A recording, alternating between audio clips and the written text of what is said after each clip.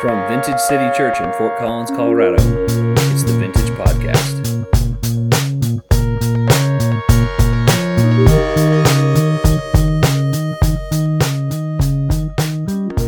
Let's jump right into this in 1 Corinthians chapter 16. It's where we've been reading through or studying through the book of 1 Corinthians. Now, regarding your question about money being collected for God's people in Jerusalem, I know none of you have any questions about money. Now, regarding your question about money, let me say that again, about money. You should follow the same procedure I gave to the churches of Galatia, which was across the Aegean Sea from what is now modern-day Turkey, was the province of Galatia, and now we're talking about Corinthians, which is in modern-day Greece. So those of you that know any geography, you kind of get it. Those of you that don't, it's in Europe. And on the first day of the week, you should put aside a portion of the money you've earned. Don't wait until I get there. Don't wait until December 31st. Then I will try to collect it all at once. When I come, I'll write letters of recommendation for the messengers you choose to deliver your gift to Jerusalem. And if it seems appropriate for me to go along, they can travel with me. The issue of giving is always one of those things. James says the last thing we surrender is our tongue. I believe one of the last things we also surrender is our money, right?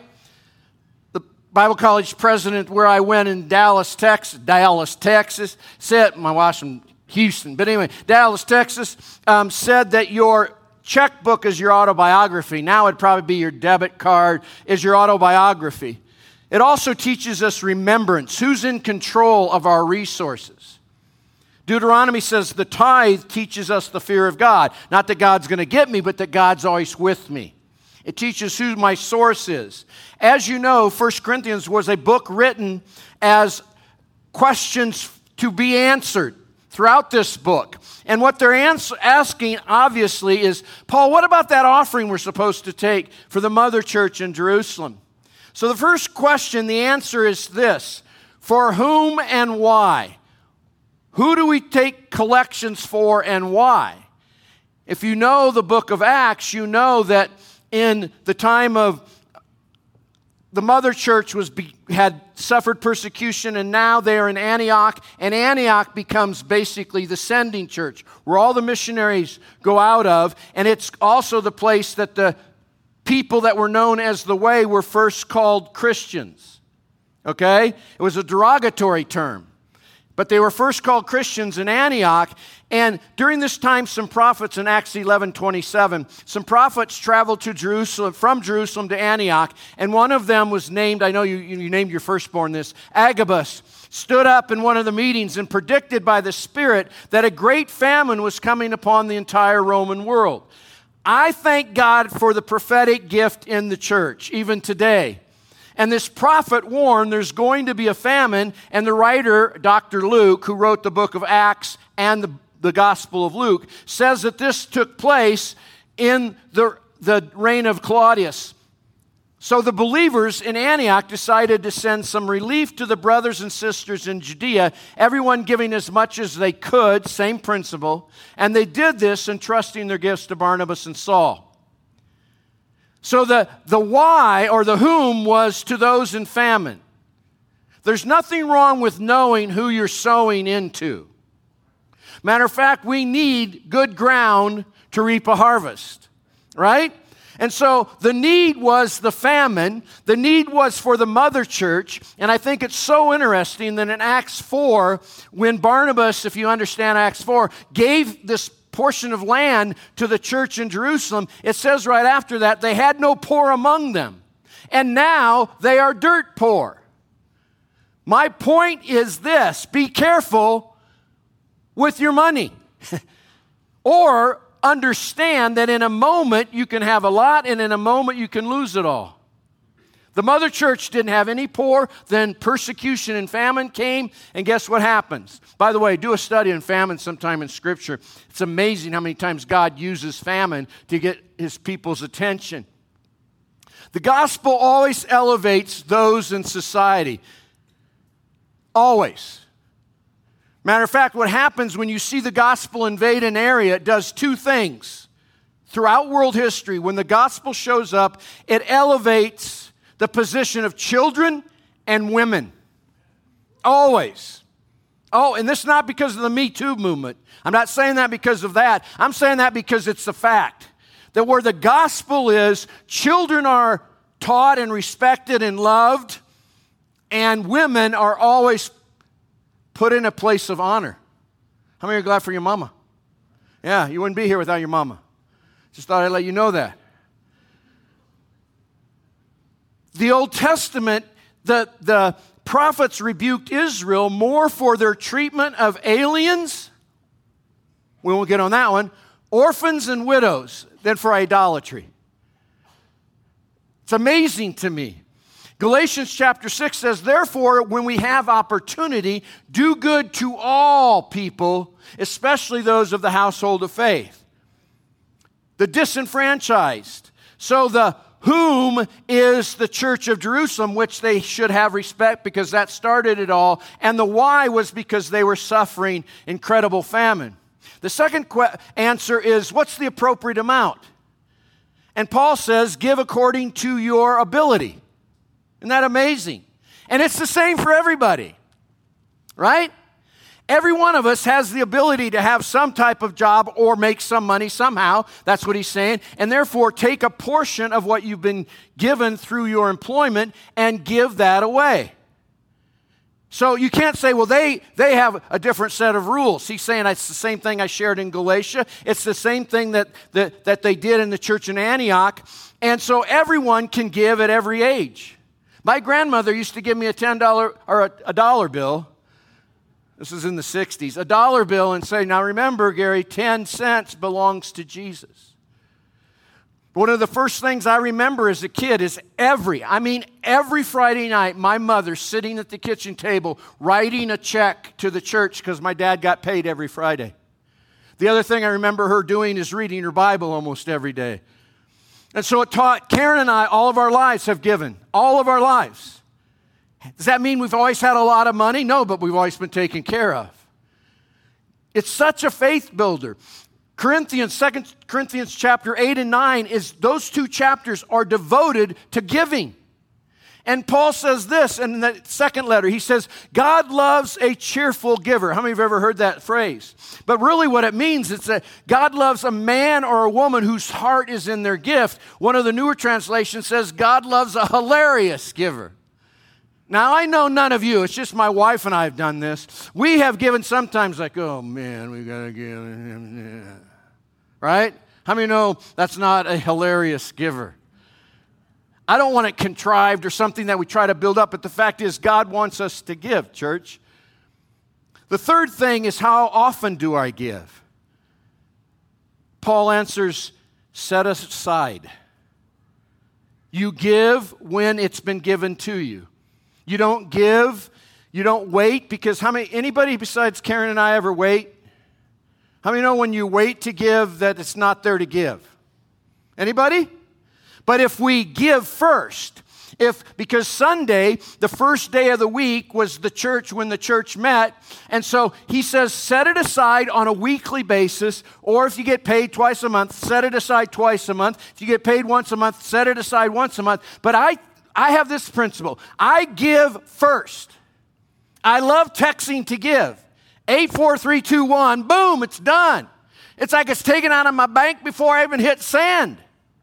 And I've had people say that's how secure is it? And I say, well, you shop at Target. Right? You shop at Target. It's so easy. We've made it so simple for you that not because, I don't know who gives what. I haven't even seen a budget of this place. I just know that I've been hired. Isn't that incredibly stupid of me? No. The fact is, I don't care. Because God will take care of His church. But Paul says, I don't seek the gift in Philippians chapter 4. I don't seek the gift. I seek the profit you're going to gain by giving. I want to challenge you, give God first, give God something, and watch it work. Amen? Okay, the issue of the first fruits. Systematic, calculated giving.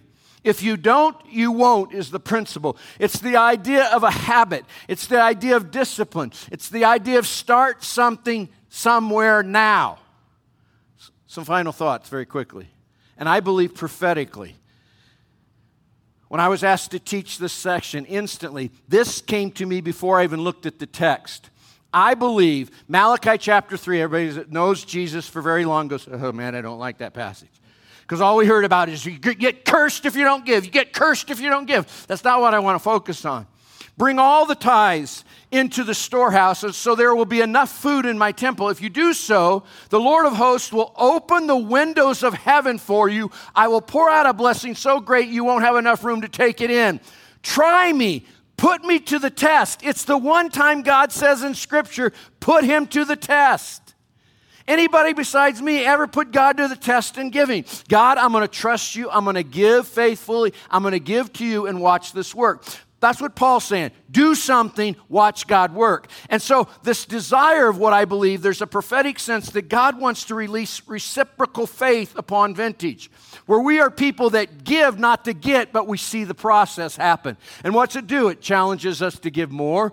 He gives more. We give more. He gives more. It's just something in Scripture, throughout Scripture. I was raised in farm country. We planted one little kernel of corn in a bunch of rows, but one little kernel would raise up and there would be ears of corn on that. How many like sweet corn? And there'd be ears of corn, and each kernel on that corn, that ear of corn would be from one little kernel. That's the principle. Give and watch it be given back to you. It's reciprocal faith. The second thing out of the Amplified Bible is give and it shall be given. Here it is again. Not my words, Jesus is speaking. Give and it shall be given. They will pour into your lap a good measure, pressed down, shaken together, and running over with no space in between. It's the idea of putting memento or Mentos in Coke. And I was going to use, if I was doing a children's sermon, I would. And you shake it up, drop those suckers in there, and then shake it up, and watch what happens. That's the idea. Pressed down, shaken together. It's Ruth going to Boaz, and Boaz says, put your apron out. And she puts her apron out, and there's so much, the grain is overflowing. It's the idea that every space is taken, pressed down. My dad used to tell me, this is again in the 70s when I started driving, he says, you got to burp the car, son, you got to burp the car. And he'd shake the car to get all the bubbles out so you could get more gas in there, especially when it was like 35 cents a gallon. Pressed down. The thing that God wants to do is release unbridled generosity. Where you see a need and fill it. And the last thing, He has shown thee, O man or woman, what is good. What does the Lord require? To do justly, to love mercy, to walk humbly. The third thing that I believe is God wants to release a spirit of justice, covered, lathered in mercy. God says He delights not in judgment, but He delights in mercy. But I believe as a church, one of the next things God's going to do is release social justice concerns in a greater sense on us. I know we're doing it already, but in an even greater sense, where people are going to be raised up and give of their time, give of their efforts, give of their money to things that bring justice to people, but covered in mercy. You know what mercy is? Grace is this, getting what you don't deserve. Mercy is not getting what you do deserve. Justice alone can be judgmental, but you cover it with mercy and it becomes the hand of God. What is God calling you to raise up? People come to the pastor, say, Pastor, we need this in the church, we need that in the church. You know why we need that in the church? Because you're in the church. And God has laid it on your heart, and maybe He's calling you to do it. Amen? Awesome. Let's pray. Father, thanks for your word. Thanks for what you're doing in Vintage. God, I pray for a spirit of unbridled generosity to come upon us. That, God, you release us to be people that are hilarious in our giving. God, the second thing I ask, Father, in the name of Jesus, that there will be a reciprocal faith. That, God, as we see you being faithful, we'll give more. And as you give more, we'll be faithful in giving more, God. It's just reciprocal faith. And then, God, this justice with mercy, God, poured out upon us where we can alleviate the suffering that is caused by sin, and we can reach out and touch people with the mercy of Jesus. We thank you, Father. In Jesus' name, Amen. Have a great week, Vintage. Thanks for listening. For more great content, please visit us on the web at vintagecitychurch.com.